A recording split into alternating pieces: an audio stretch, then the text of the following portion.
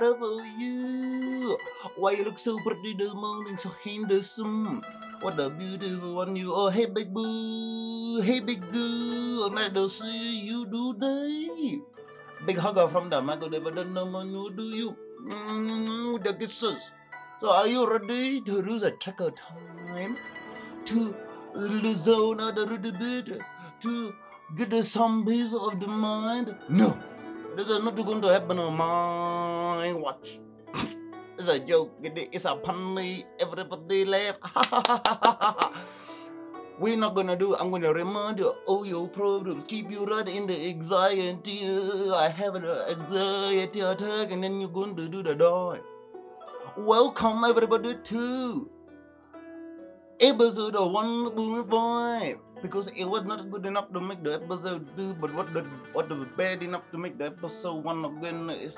It's a little bit the ground, but I want to be on the video to give you the big kiss so that you can say hello to me all of the time. On the show, we want to let you know that we are actually sponsored by Reiki. You know the Reiki, the one with the tick. And the Riptide ID. I'm going to just quickly take a sip of the Riptide ID. Riptide ID is so delicious. But I don't understand what they're still doing here, because I'm still going to talk about your mother and your father and your inbred or family, because you know that you marry your brother and your sister. I know it's a true one. Oh, they still like the emotional abuse, or they stick around the show about to do the study. Oh, the big kisses for you. Welcome to the Michael David and Norman Show. Everybody, I love you, big boy, bigger girl, bigger kisses. Bye.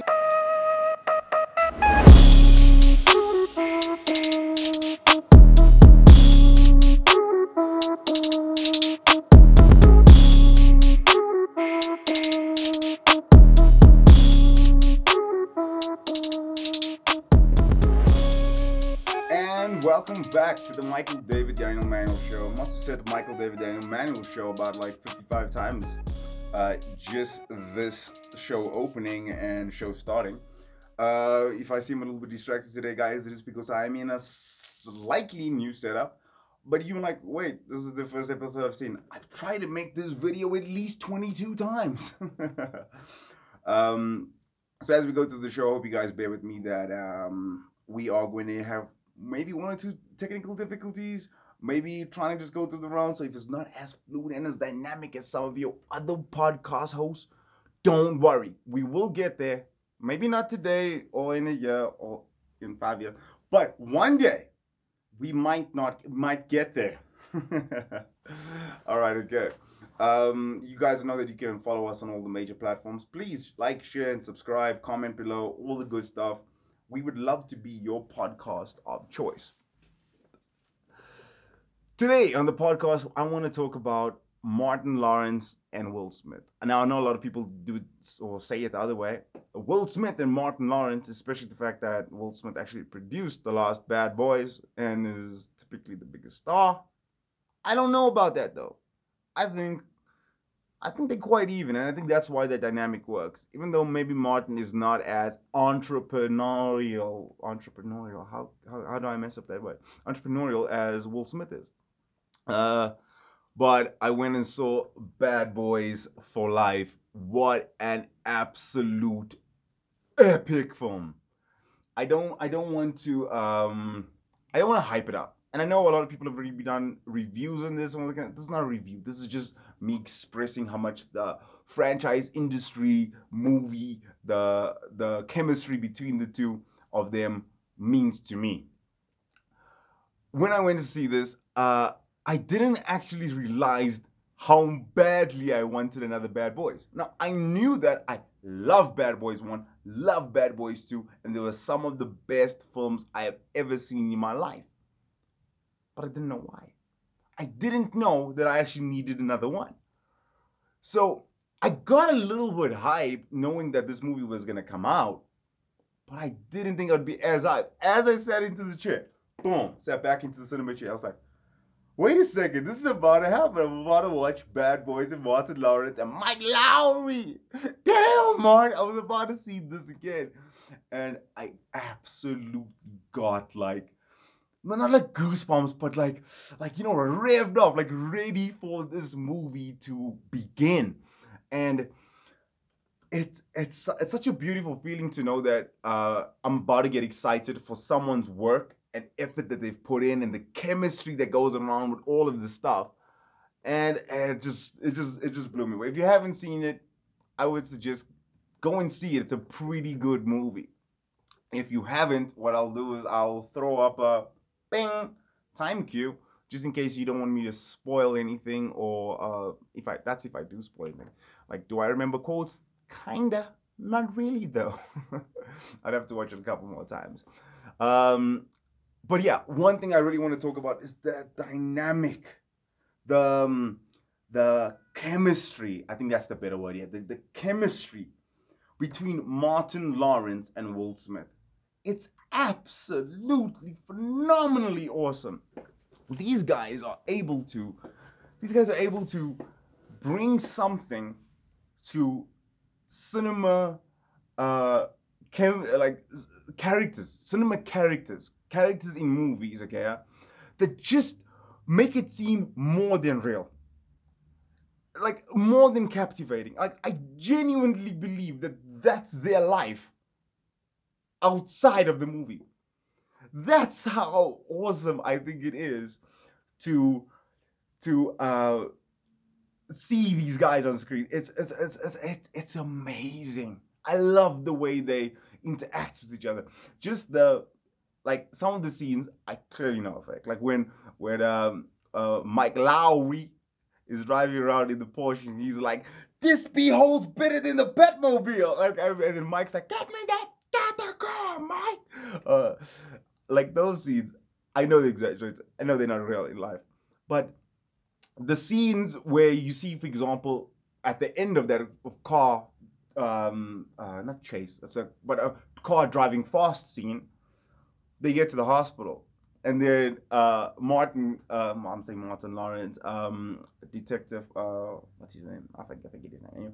But Martin Lawrence is holding the baby. He's Reggie, and he's not his baby. That's actually an epic part in it.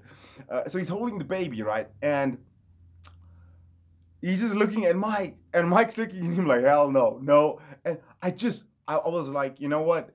This is those real moments in the movie that are not over exaggerated, they're just grounded parts that sell you into the characters that they are playing. And that absolutely sold me completely. I love that. And that's what I mean by I believe that they are them even after the movie, kind of a thing. That's the beauty of a perfectly written script. And when I say perfectly written script, it's written catered just to their personalities and the way that they are able to handle that character. Perhaps not their personalities, but the way they're able to handle the character. I like saying that more, because obviously they're different to the characters, but those characters are so close to their personalities. I think it's almost indistinguishable for like maybe the average fan out there. Um, there's a lot of things I loved about the movie. The story, I want to tell you. Okay, let's talk about the story just real quickly, which I thought was about an 8. I didn't like the, oh my god, spoiler alert. Spoiler alert. I didn't like the fact that Mike has a son, and I'll tell you why. It's like, I don't know. I could just see it happening as a couple of things just built up in the story. I was like, oh, I hope this is not his son. But I'll tell you this much: they at least saved it. The cheesiness of that, the predictability of that, they at least saved it, which is awesome. Because if you're gonna put something cheesy in a movie, boy meets girl, go whatever, that kind of cheesiness, predictable sort of, over and over again, we've seen it. Save it with something good at least. He didn't know it was his father too. I love that twist in it. And maybe you guys are like, oh, come on, that's a common twist. No, he was lied to as well. I like that about it. That was an epic dynamic between the cheesy story and, whoa, okay, wait, actually, he doesn't know this. I thought he knew this is his father. There's so many times they refer about, okay, he was lied to. They saved it. So I give this story 8 out of 10 because there was a couple of things I was not 100% happy with, but it was a good story. Don't get me wrong. I think by far Bad Boys 1 best story, Bad Boys 2 second best story, and Bad Boys 3 third best story. But, but I'll say this. I will say this. Bad Boys 3 I can see being more quotable than 1 and 2 put together. Just the amount of things that they had in there was absolutely epic. And this comes from, as I said previously, the good writing. The comedic writing and timing in this film was spot on. It's almost as if they brought in just a guy for one liners. Just a guy for one liners. Like when after a couple of scenes, Martin is like, "We're just gonna knock and we're just gonna talk, Mike. Nothing more. We're just gonna knock and talk, Mike." Sorry if the accent's not perfect, but I'm just trying to get like a little bit into it. And Mike's like, "No, man, I got you. I got you. Knock and knock, knock. Okay, cool." And then he kicks the door down. Oh, so sorry. Just before that happens, as they're walking up to the door, he's like, "We're good men now. It's no more bad boys. Life is over. We're good men now." It's like, who the hell wants to sing that song? Good man, what you gonna do? It's like, well, if you say it like that, Mike, if you say it like that, I just thought that was epically quotable. This Porsche holds better than the Batmobile. This beer holds better than the Batmobile. Absolutely epic quotes in this movie. I think we can have a lot of fun. Um, I don't like the cast. I like the secondary. I like the what do you call it, supporting cast.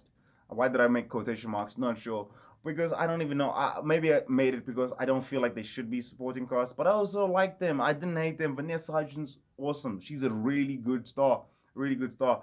The bigger guy, I don't know his name. The tank, the really big techie one. I like him. I love the energy he brings to it. It's a character. It really is a character, sensitive, but violent, and also kick ass when he needs to be. It's almost like like how Terry Crews is at times in Brooklyn Nine Nine. If you watch Brooklyn Nine Nine, I think you'll like. I understand these characters a little bit more. Nice, epic cast, epic supporting cast as well. Um, uh, but I just don't like where the franchise could be going. If they decide to continue making these movies, I wouldn't want them to be at the helm of the movies. I still want Martin and Mike. Otherwise, don't make the movie. I keep saying Martin, Marcus, and Mike. I'm like, apologies to all of the hardcore fans out there, and I think I'm a little bit of a hardcore fan, but I keep making that mistake and I can't correct it now. I'm under pressure, pushing down on me, pushing down on me. Okay, no singing, Mike. You know you don't do that, dude. You know you don't do that. um, Another thing that comes to that sticks out in my mind that gives this movie an absolute 10. Okay, not an absolute 10, like a 9.998, but like round it up, it's a 10, okay? Is the cinematography. I believe it was what's the director's names? The director's names were Bilal and Adil. Bilal and that's their first names, I think. I think. Check it out on Google. Google that. Uh, hey Google, who made this? Who made that? Whatever. Um, the directors. And there's actually a little bit of a story there. The directors have not met Michael Bay. Now, in case you guys don't know, Michael Bay is the director of Bad Boys 1 and Bad Boys 2. It was one of Michael Bay's passion projects. It was his baby. It didn't really have anything to gain or get from it, but this is his project. So scheduling and calendars and things couldn't work out. He had to give the project away to these guys. On the day that they were starting to film and to start directing this big project, it's big. It's Bad Boys is cult moving now almost. It's like hardcore. Michael Bay showed up, and they had never met Michael Bay ever. Like they haven't seen him in any of the talks or anything so far. So anyway, Michael Bay gives them some advice, and the advice he gave them was very simple. He says, "Don't up my baby," and that was all he said. I love that. I love that. I love that story because it almost like I'm literally standing on the chair right now, I'm haunching on the chair because it almost it's like just being frank, direct with them and being like, let me tell you something. I've put a lot in this. I cannot afford for you guys to lose it. And I love that he didn't question their ability. He didn't put he put the fear of God in them by saying, don't mess up my baby. But didn't question their ability to make it. I love that. I love that it's like I'd like that as well. I would like that pressure because I think I thrive under pressure a little bit. But I would love the don't question me now. Don't ask me every 5 seconds, oh, did you do this? Did you do that? Are you sure you want to go in this direction with it? Is that how you want to set up the shot? Don't do that. Now, getting into the cinematography and how these guys planned and executed on the directing task. Take notes, everybody. Take notes. This is how you shoot a film. The blocking, which is basically a continuous shot. The pans. One of the best scenes was in terms of pan transitions was was it, it was switching between Michael and Martin. Uh, that was a good thing. Even a better scene after this. Switching between Michael and Martin as Martin's. A spoiler alert again. As Martin's retired, and he's getting ready. Mike's about to hit the gear shift in his car. He hits the gear shift for his lazy boy. It was the simple things that they done extremely well. As they pan to the left, something comes in from the right. Full, oh, stunning, clean. Now I know you're saying, oh, but you have $100 million budget. That's the way it's meant to be, Michael. No, directors with millions get that wrong every single time, all day, every day. All right? You with a cheap budget can also get that done easily. You just got to take your time and make sure that you think about your shots, plan your shots, understand the software you're going to use, and say, okay, wait, if I do this, this is going to happen. It's amazing. I'm telling you. Um, it just the slow motion shot. Like, I know you're going to say again, there's more money. The slow motion shots that they shot, I don't care how much money you have, you can't make those shots. You can't make those shots happen if you don't know what you're doing. How they follow the person, follow follow. It's genius, guys. It's genius. All in all, I love the cinematography, the aerial shots, the time lapses. It was just perfectly done. There was a couple of times where there wasn't really good lighting conditions, and it was just relying on. I'm not sure what camera they used, but it looks like an Arri Alexa or Red. I could be wrong about that, but I'm just saying on what the picture felt like to me. Mm, and the shot wasn't the shot wasn't perfectly lit. Like, okay, I'll give you a good example where Mike and Marcus were on the bike trike on the tricycle thingy. It's got the tandem. I don't know what it's called. The It's a little seat compartment next to the motorbike thingy. I'll find the name for it one day. And they were going through one of the explosions in the fire, and as the camera came through, I was like, you had a perfect opportunity to, you know what, go into a green room or go into a thing and recreate that part if you need to CGI them in, because it wasn't as good as it could have been, but it was good enough. This was only literally 3 seconds, not even 3 seconds, 1.5 seconds of the film. But it's just those type of things I want them to do better. Another part where they came down and some glass broke. The light just wasn't good enough on it. Small things just made the cinematography not work for me. But overall, stunning, epic. The time lapse is done so perfectly. I really, really enjoyed it. I was genuinely excited after seeing 2 or 3 scenes. I was like, this is like, can they keep this up though? But there's only so many ideas you can have in a movie. Guys, listen to me. Angle, sorry. N non-binary 2J FPS 321S RBG is colors red, green, blue. Listen to me. There are only so many ideas you can have. And they managed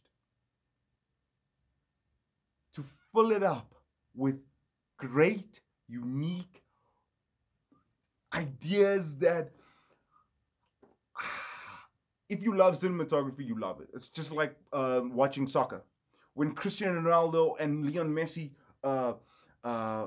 dribble the ball and then take it to the goals and edge out the person and then take the shot and put it in the top left corner, top right corner.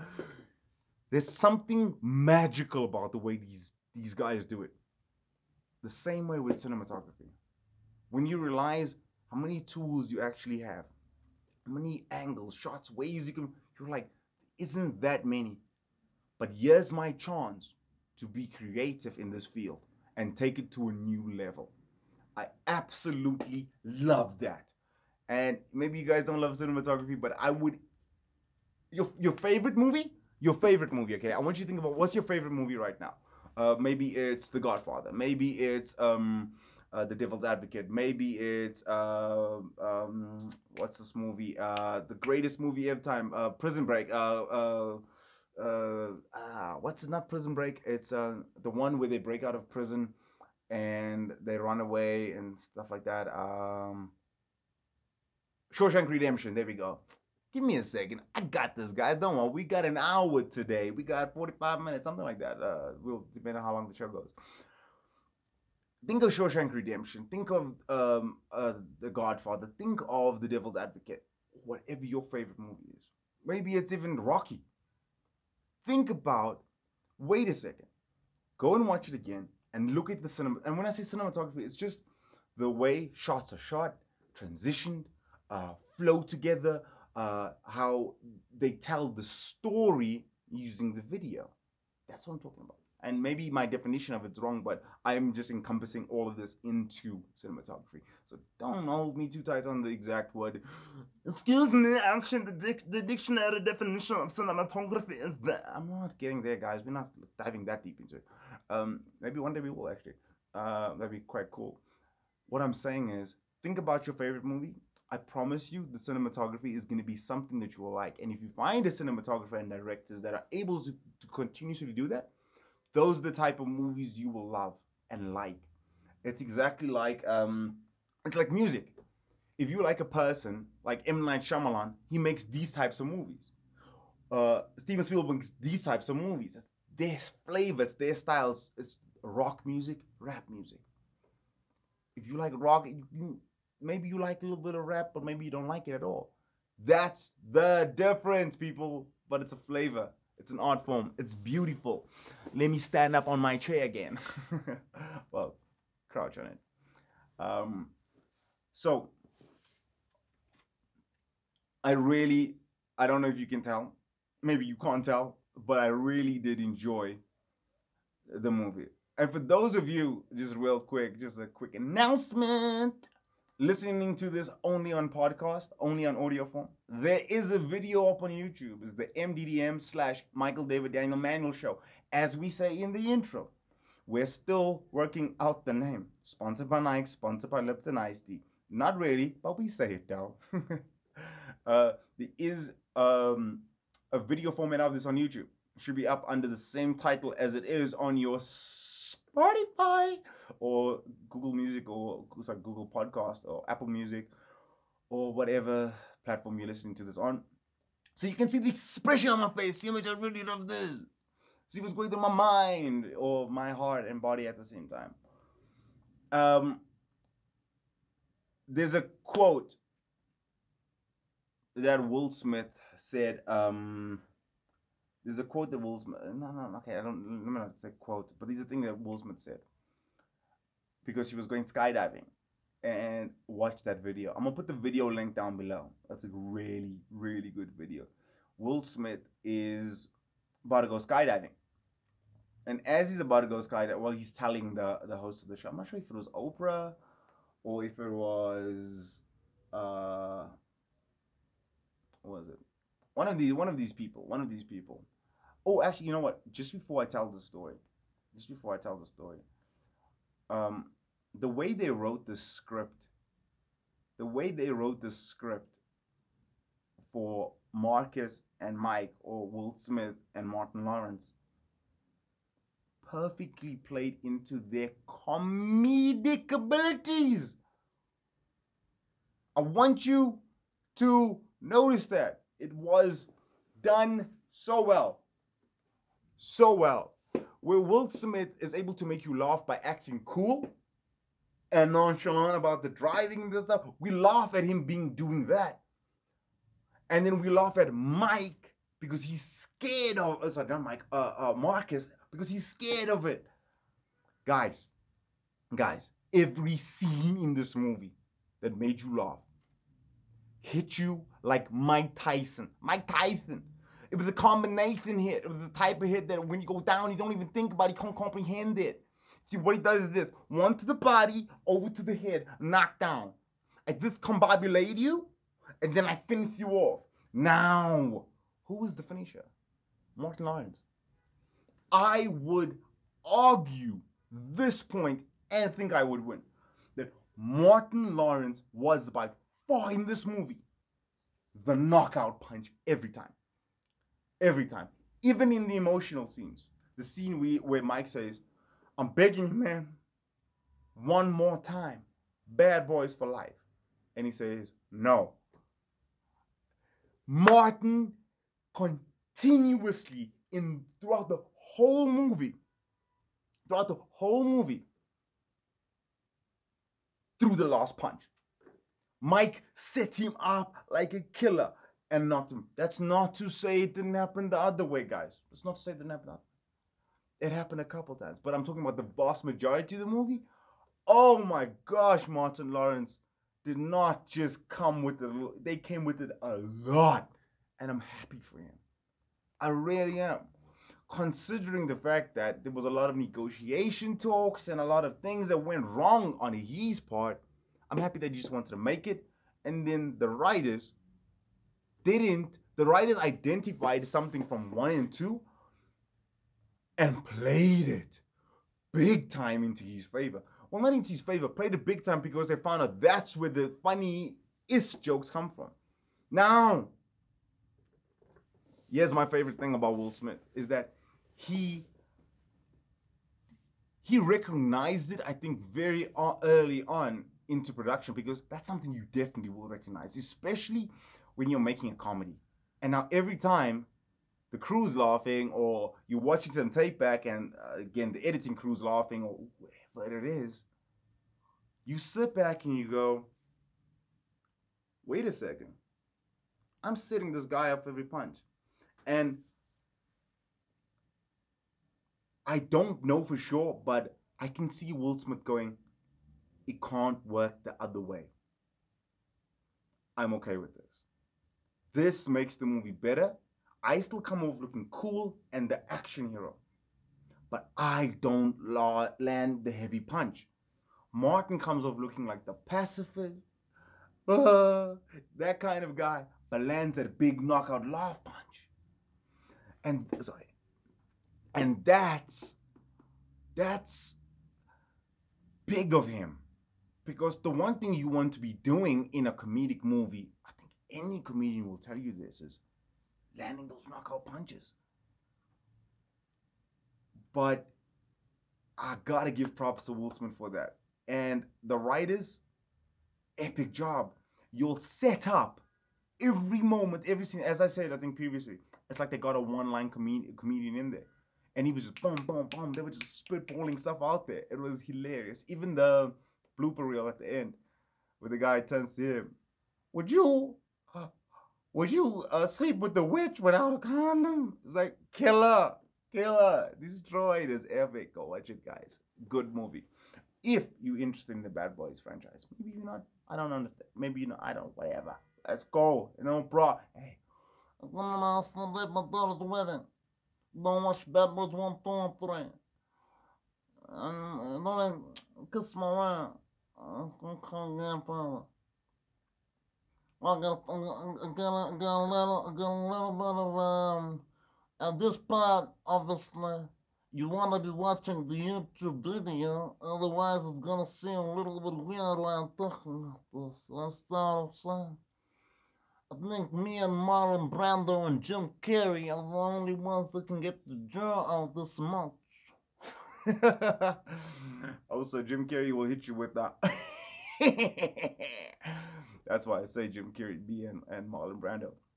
Only ones with defective jaws in the industry. Noted. Um, Back to the story of Will Smith talking about fear. And this is why I like Will Smith a lot. Although I don't agree with a lot of things he says, but it's like I like in his personal life, in the videos he makes sometimes. This was one thing that really caught my attention. Will Smith said, and he was talking to this hostess, and he was telling her about skydiving. He's like, the night before, I'm in my bed, and you know Will Smith, woo, can't do Will Smith, but like you know that Will Smith accent. Just think of it, that classic big woolly voice. He's like, the night before, I'm in bed, and I'm like up, and I'm worried, and I'm gonna put the link below. Check this. I'm gonna give you the short version.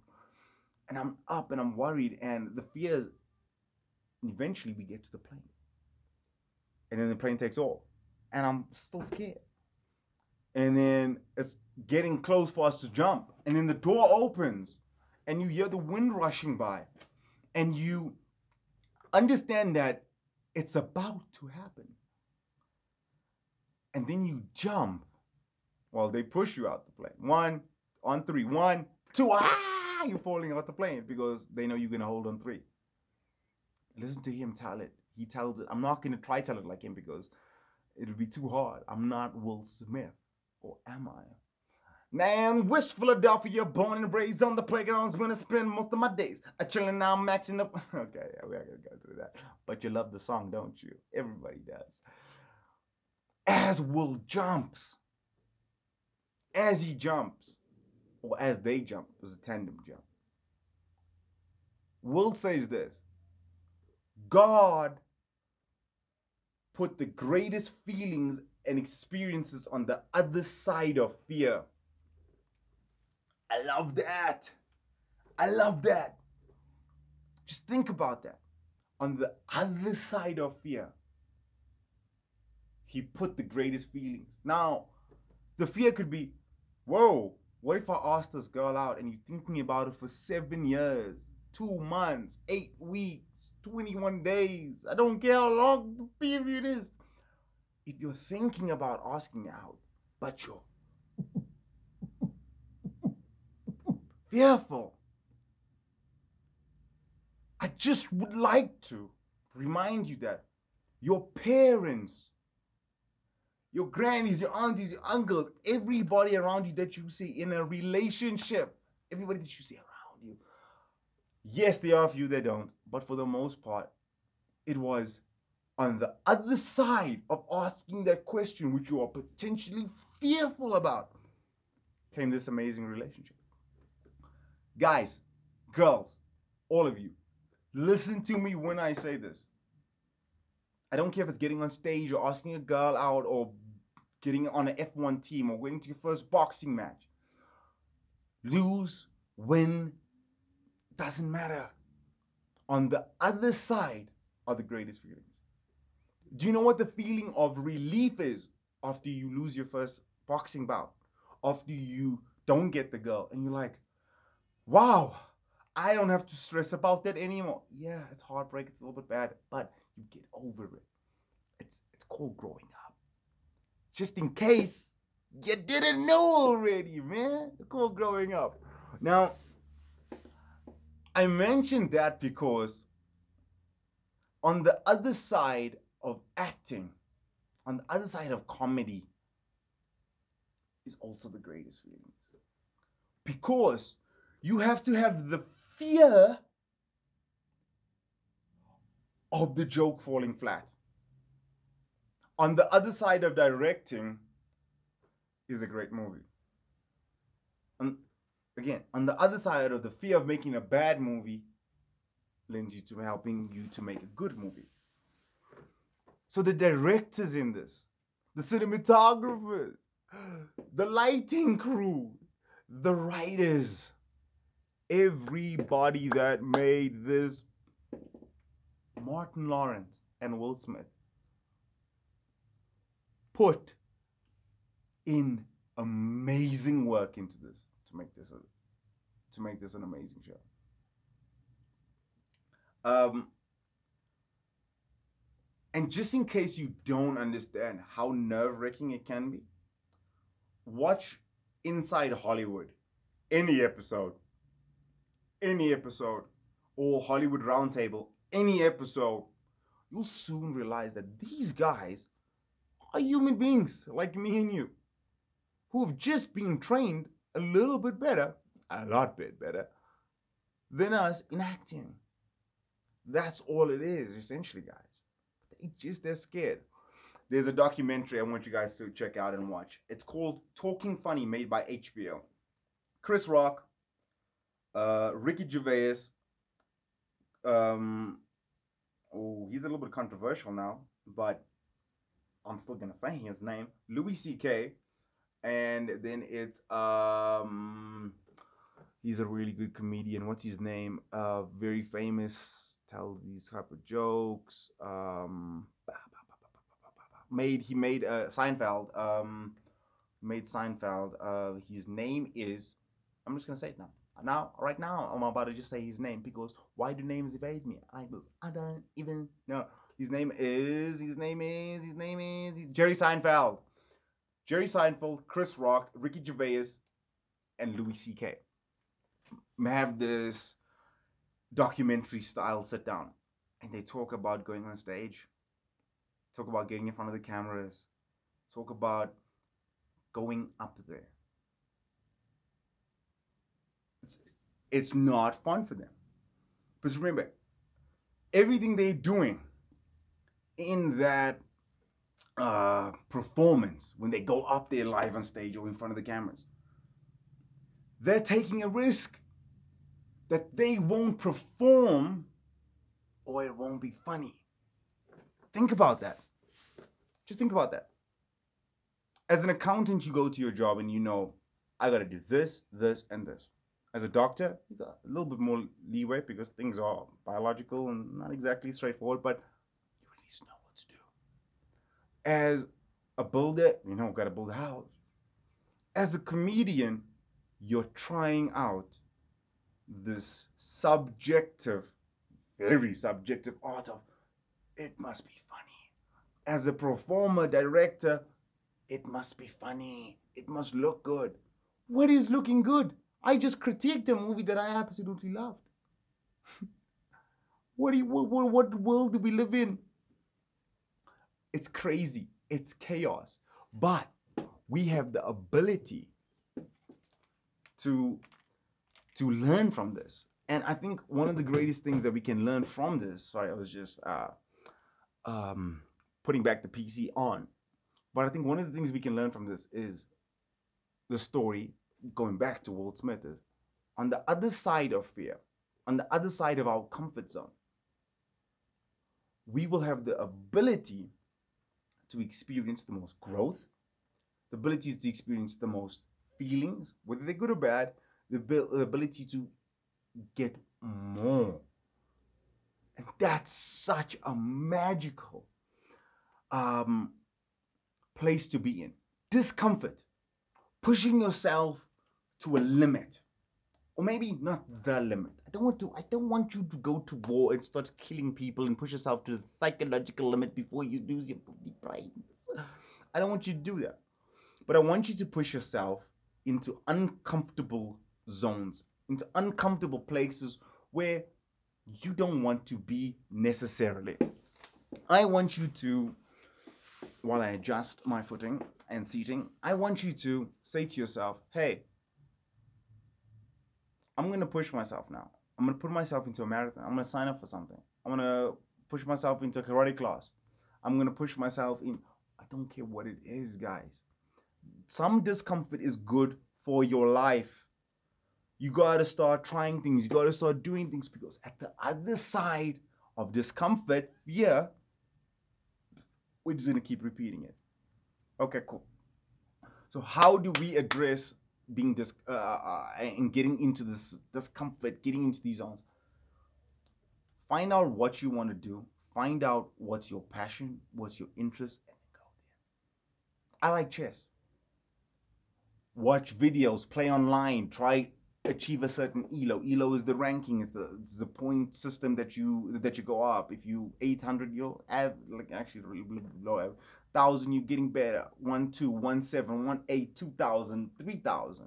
Aim for high elos. Study. You know what I mean? Fail. Lose your ranking like I have. Gone from 2,000 all the way to 1,700 again and be like, ah. Put yourself out there. Go ask the girl out. Go join a boxing gym and set up a sparring match for 6 weeks from now. Put yourself out there. That's how greatness and, well, worldly greatness. It's a different type of spiritual greatness, but worldly greatness is achieved. And it's not that I want you to achieve worldly greatness, not at all. I want you to just push yourself into a realm where you're able to say, you know what? This has become a fun game, and I understand why Brad Pitt, Nicole Kidman, Michael Schumacher, Michael Jordan, Michael Jackson, Kobe Bryant. Rest in peace, brother man. Love you, Kobe. Um, Maybe you guys don't know because this is episode 1.5, but I grew up watching Kobe Bryant. In Ireland, cold winter nights, go downstairs, put on the TV, 2 o'clock in the morning, watch playoffs, watch Kobe Bryant bring home. I watched him bring his championships, won MVP in 2008. I watched him give me a passion and interest for basketball like no other player could. I watched him put up 81 points live. I watched him put up 81. Do you know what 81 points is in a game? That's an absolute thrashing, Daniel. A thrashing. Demonstrable. And apart from the other 9 or so, I'm not sure how many people have said that have passed away. Obviously, I pray for their souls, and my heart goes out to their families deeply and immensely. But to also know, because I'm only saying this because I only know the 2 people that went down. To know that his 13-year-old daughter has suffered the same fate. I do hear that the accident happened quite fast, which is good, which is also bad. Did he have time to, I don't know, repent, make good with his creator, um, sort those things out? I'm not sure. Does it seem more like it was a painless death? Yeah, I think so. But I love you, Kobe, and I wish you, I wish you and your family all the best. My heart's with you, my prayers are with you, and I don't know. I see the problem is I don't know much about him in his personal life. I think he was a very worldly guy, unfortunately. But I'd like to think he's going. I'd like to think that he had a relationship with God, but I'm not sure. And if some of you aren't religious, maybe he's going to the universe, but that's not what we believe on this channel. You can believe it all you want, but we believe in God, Jesus, that guy up there. Okay, so prayers with your family, brother man. Um, Slightly got off point over there, but I think it's appropriate. Kobe Bryant, and I think I'll put the next episode dedicated to Kobe Bryant because, well, maybe I don't know. It's such a tough thing. I can talk basketball all day though, so maybe it's a good idea. We'll see. We will see on episode 2. My, um, yeah, but wishes to you and your family, brother man. Um, Another thing I wanted to talk. Another thing I wanted to get into in the discomfort was by pushing yourself like these great people, as I was mentioning, the Kobe Bryants, the Michael Jordans, the Brad Pitts, all of that, you get to experience a different part of life that I think only a certain amount of people get to experience at a high fame level. But even at a high fame level, I think the same amount of people get to experience it in just a normal level. What if you asked out every girl that you ever liked? A little bit creepy. Don't do that. But what I mean is, what if? What if you took every risk you could in life? I mean, don't do it, but like, what if? What if you lived? What if you lived like there was no fear? What if you lived like there was fear, but on the other side of it, you knew there was growth, development, uh, better understandings, emotion? Like, what if you understood that on the other side of it, I can learn. I'm gonna fail, but I'll learn. I think that's such a great thing to aspire to, guys. I think that's where we really, really need to go into. I'll give you an example. One of the things that I'm doing right now, pushing my comfort zones, is water. That's all I drink. That's all I have the whole day. 23 hours water. My body's in discomfort. I have 1 hour I eat. I'm doing a 23-hour fast, 1 hour eating. And that's not even the whole hour eating. It's like 15 minutes. But I am a notoriously slow eater, so it's not like I'm eating for 15 minutes. I just eat that one meal for 15 minutes.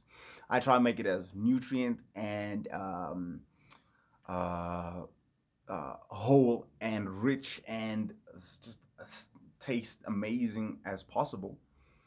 But it's just the one meal. Now I'm pushing my body into a discomfort,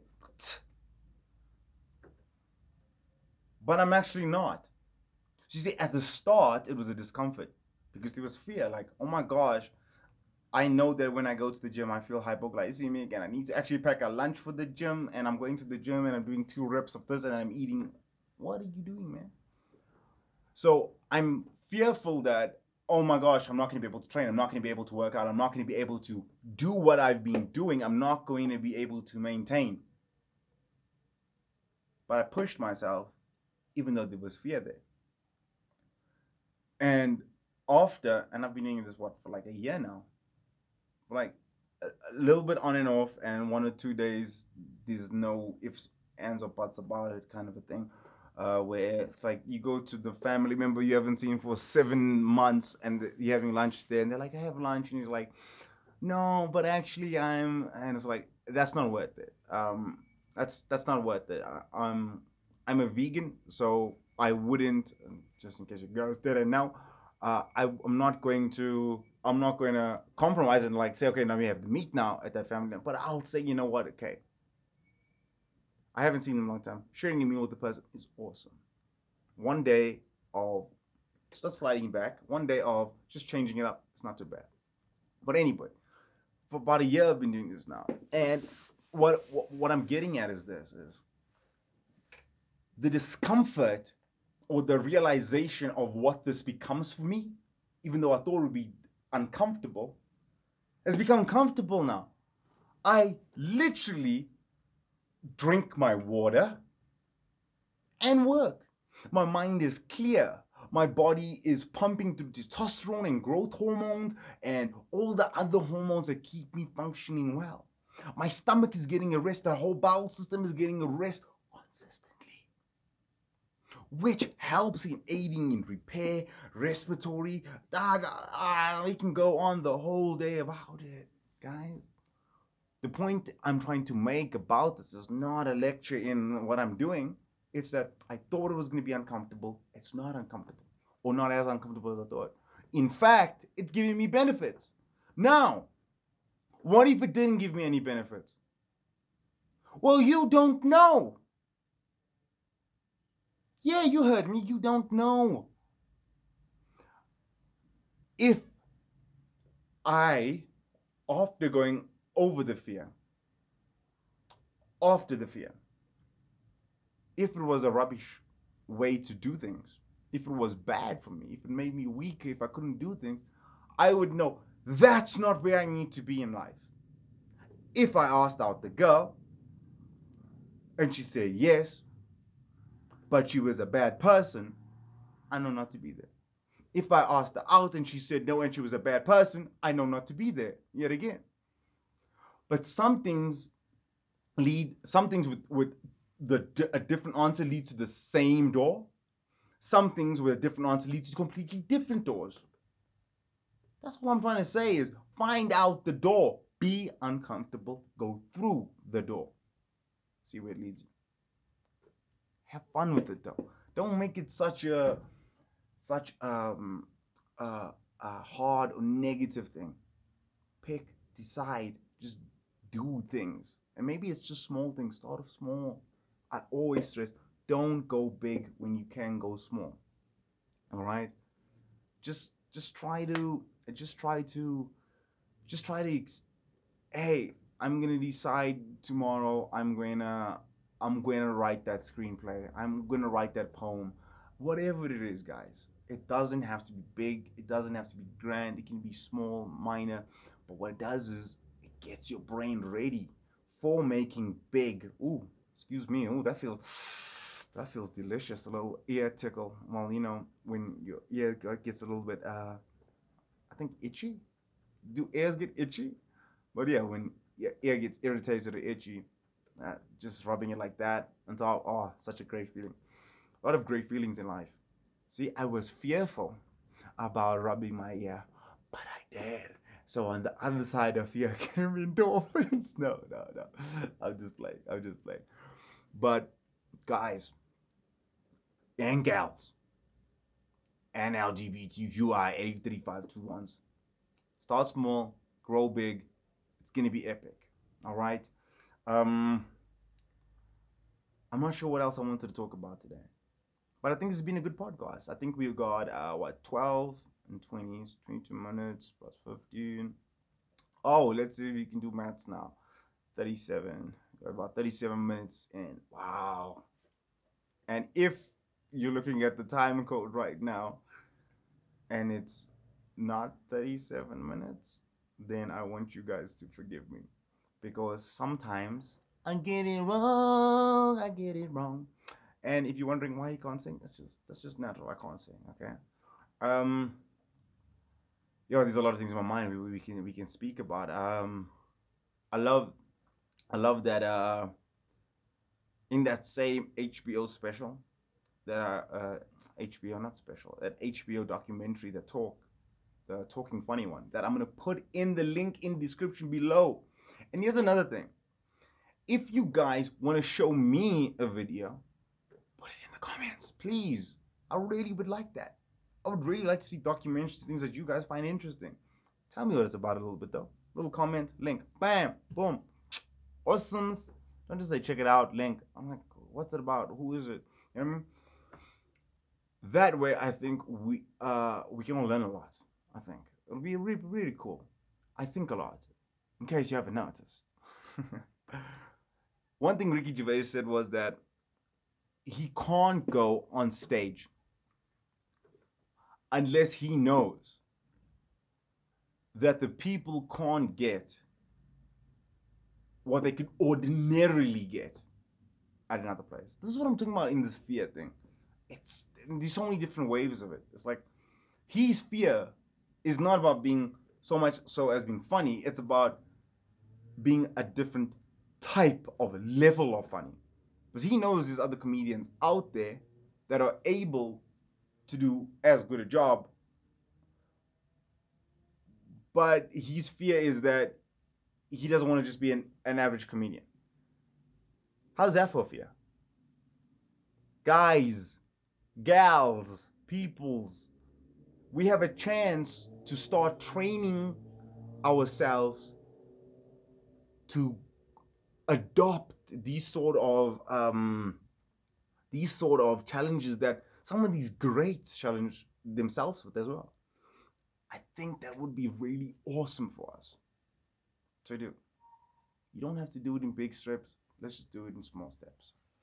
Um, in case you guys missed the first podcast, and because maybe you're watching on YouTube, go to Spotify, go to Google Podcasts, go to Apple Music, go to Anchor, go to any podcast or music related store or application that you use and listen to the first one where I talk about UFC 246. Now I know I'm a little bit late, because this took a little while.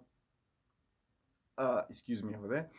This took a little while to make, but Conor McGregor did in fact knock out Cowboy Cerrone. Not in round two, like I said, but did knock him out in 40 seconds flat. Check out that analysis that I go through over there. It's an awesome analysis. Just a quick analysis of John Jones versus Reyes coming up at UFC 247, if I'm not mistaken, or maybe 248. I think John Jones creams him.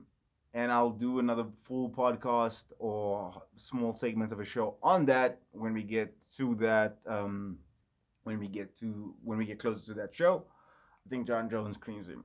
And then another awesome upcoming event is Tyson Fury. Not Mike Tyson, but Tyson Fury, the incarnate spirit animal of Mike Tyson, born into a 6'9" giant, unlike what I was. Come again. Come get ready to get destroyed. Everybody's gonna die. It's gonna be a magical night. We're gonna knock Deontay Wilder out. He's saying that he wants to knock not Mike Tyson. Tyson Fury is saying that he wants to knock out Deontay Wilder. I think it can be done. And guys, one for one, I'm 100% on the money. I honestly think it can be done. I think he can knock Wilder out. I don't think Wilder has the skill to knock him out while he's coming forward. Wilder can't fight on the back foot. Can't. Tyson can. Tyson can also move in really well. Right. Not gonna go into that too much. But full episodes on that coming very, very soon. Stay tuned. I just want to kind of also give you guys a little bit background. I think you guys will enjoy the background because it is the MDDM show / Michael David Daniel Emanuel show. A little bit of background in the sense that it's been a little bit hard to make this podcast. A lot of challenges. Equipment wise, space wise, lighting wise. Like I don't know if you can see behind me this background, the noise that's coming, and I think I know a bit about lighting. I think I do, and maybe if you're like a far better like expert. Now also remember this: I'm limited. I'm limited to the equipment that I have. Okay, so what I'll do is this: I'm gonna set up a Patreon. Am I? I don't know yet, but if the Patreon link is down below, check it out, guys. Okay, check it out. Okay, so that you can help bring the production up a little bit. Homie's trying. He's trying. Okay, but this lighting, I just couldn't get it right. I tried different angles, different places, different times of day. Like literally a week later, week and a half later, this is episode 1.5. But I knew I had to try do it as best as I could for you guys. Maybe it's even the material. I don't know at this point. And I think I have a decent understanding of lighting. I think so. Maybe not. Well, evidently not. Yeah, so I'm telling you about the struggles that I'm going through. So equipment wise, editing wise, actually my computer ran a decent time on the rendering. I was shocked. I got a nice computer because I do graphics design and all that kind of stuff and mechanical aided drawings. But I was surprised. Like I didn't expect it to do that good of a job that fast. So quite impressed. I think it was like 3 hours. And actually that was on a video that was meant to be this video here. But um, I'm doing this live. I'm doing this one take. There's no fixing up or editing or anything like that. The previous video, after I came off the completely live podcast, I tried to do it by having my talking points all written out and having all my different jokes ready and all that kind of stuff. And I said, you know what? After I finished filming it, I felt dirty. I felt like I was cheating you guys. I felt like I didn't have the right expression. And if I was talking like this and maybe I wasn't as cheerful or happy or whatever the expression is. I felt like, oh, liven it up, man. Get the juices flowing. Get funny, ha ha ha. And that was not about the particular type of uh, the particular, how do you say, that was not a particular type of atmosphere I wanted to have in my video. Something that was staged. No, don't get me wrong. I like acting. I will act. I will. I'm the man. No, not him, Johnny. Don't kill him, for I am the one you're looking. I'll act. I'll do stupid things, okay? But I felt like I was doing too much. I felt like it wasn't being a podcast. It wasn't being true to a podcast anymore. And maybe that's my own feelings, and maybe I'll change those feelings later on. I don't know. But I'm just relaying to you guys what's been happening in the podcast so far, how we're going, what's it looking like. I kind of got a little bit of a solution now. So hopefully we'll have more up quicker, faster, and better. As I said below, there might be a Patreon link. I'm still debating on whether I want to do it, but it's like a really cool way that if you do like the show, you can help me out by sponsoring me some cash for benefits. But I don't know what benefits it is. I'll tell you what the benefit is. I'll tell you right now what the benefit is. We can have a chat. That's it. That's all I can offer you. I can't offer you anything more. Like, I'm not. I don't have some product to sell. Literally, all the money will literally, and I've said literally a million times, will literally just go for equipment, because that's all I really need. And after that, I'll cancel the Patreon. I don't care about it that much. I'm not looking to make a studio out of this, but um, well, actually, sorry, I am looking to make a studio out of this, but not to make $1 billion out of this. Well, make $1 billion from the videos after I get the studio equipment to make the nice shows. This stuff is really hard to explain. What Patreon allows you guys to do. I'm talking too much about Patreon for a person that's not even going to be putting a Patreon in the video. I'm thinking about it. But it would be cool if you guys, you know what? Don't even Patreon. Don't even Patreon, okay? Comment, like, subscribe, share.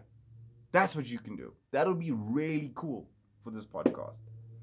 Then we can talk about aliens and Norm Macdonald and fishing. I hate fishing, but let's talk about it. Let's talk about fishing. There's so much there's so much I wanna do on this show. There's so much that I wanna get going, but there's so much that I can't get going. But I think we can have a fun time doing this. And to all of you that have sent me feedback, notes, um, criticism, thank you. I appreciate it immensely. I'm trying my best. I'm going to continue to improve.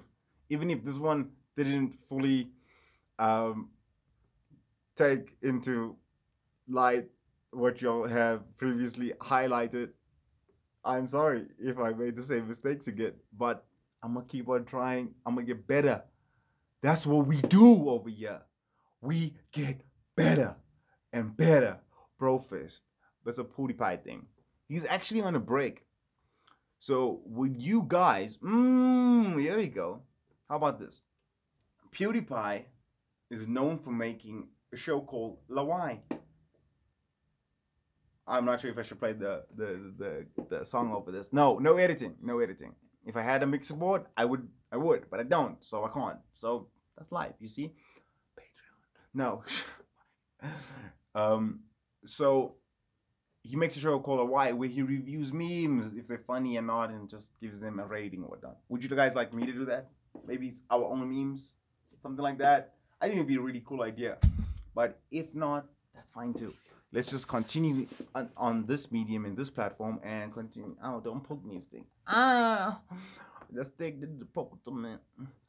The other day I was chatting with my brother, and this is how fast I change topics. Because this is how fast I change topics when I'm really talking with someone in real life. So just deal with it, son. What you want? You want to fight? I'll dust you right now, boy. Oh, no, come on. Oh, so that's what you want to do to my man. You want to fight him. That's how you die, boy. You'll die like that. You get destroyed. Also, if you guys have an accent you would like me to do, uh, put in the comment below. I'll try out that accent. I can do a couple. You haven't heard them all. Believe me, you haven't heard them all. You can handle the truth. I like that. I like that. Good. Um, I was chatting with my brother the other day, and we were talking about some guys we'd like to see in movies. So I lived in a town called Portlaoise in Ireland, and perhaps I'm not doing the Portlaoise accent just the way you like it now then, lads. I'm doing more like a typical Irish accent, but I lived in a town called Portlaoise in the country Ireland, and there was this kid from there named Robert Sheen who acted in a TV show called Misfits. Guys, epic show, by the way. Season 4, season 5, not as good, but good show, very good show. Definitely my stamp of approval. And then we were talking about Shia LaBeouf. And I think as we were driving, spur of the moment, we both said, you know what would be cool? Shia LaBeouf and Robert Sheen in the same movie at the same time. And oh, it was like jigs, you know what I mean? Owe me a Coke, whatever. But I love that dynamic as well. I would love to see them in a movie. And funny enough, my brother said, uh, Shia LaBeouf has to direct the movie. Otherwise, otherwise, it won't be the type of movie we want from them. And I totally agree with him. I'd love to see that. I would love to see that. Um, we've talked today. I think the main theme was discomfort, getting out of the comfort zone, as Will Smith said, and as Martin Lawrence, as they both demonstrate that getting out of your comfort zone, putting yourself out there, putting risk on there, when you get to that moment of fear, that that doorway of fear, and as you pass through, sometimes you end up making something great, sometimes not so much. But either way, either a door, either outcome, we learn something, we do something, we get to um, find out more about ourselves and other people. So I encourage you guys to do that. As we come to a close of the podcast, I know, guys, it's sad. I know it's sad coming to a close of the podcast, but I can't actually talk forever. I've got to leave enough content up here so that, you know what I mean, I can have other shows. Um, Guys, the best thing you can do for this is like, share it. Sharing is actually the only thing that really actually matters.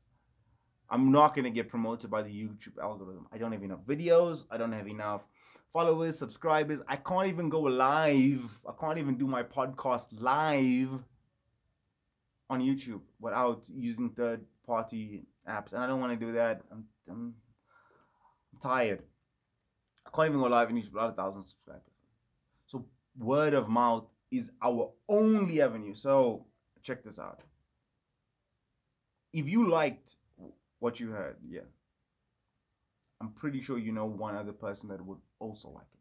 Share it with them. Just that one person. And then maybe they like it, they subscribe, they share it again. I don't know. Okay? And maybe you'll just keep sharing it to each other over and over again. Then just keep liking it. Shit, I don't know by now. um, Epic being with you guys here today and talking and experiencing a couple of things. I think we went a little bit on an emotional roller coaster, not 100% coherent, but good enough for us to understand each other. Would love to see you guys next week or the week after and the week after for more exciting topics like, did JFK kill himself, or did he just shoot himself with the same gun, or was it Mike Tyson that oh man, do you know how many times I use that as my intro just to test the video? I would just constantly go over and over again. Did JFK kill himself? Tonight on the news, we find out that he actually shot himself with a handgun. And we constantly go over that. Sip of water. Because hydration is good for you. Hydration, sponsored by water. water sponsored by Rain. I think we're done now. I really do think we're done. Guys, have yourself an epic week going forward. Stay safe. Much love. Michael, love you. Goodbye. Peace. And guys, please remember to follow us on Spotify, Apple Music, Google Podcasts, and any of the major podcast platforms. We are there, live, Facebook, Twitter. There to answer your questions. Get in touch with us. Be our friend. Come on. We love you just as much as you love us. Share us, like us, comment below. Michael David Daniel Manuel Show, also known as the MDDM Show, copyrighted, trademark, reserved. Not really, but we say it anyway. Dum-dum-dum. Hey, how do we do it? Welcome to the Michael David Dinnerman Show, also known as the MDDM Show. Today we're going to have the so much of the funny. Hey, big boy, you're going to do with me. So, on the show today, we're going to be talking about nothing. Nothing. You listen to me, we're not talking. I am the one to do the talking, you do the listening. So today I'm going to do the talking and you're going to do the rotting and then you're going to do the shut up. Okay?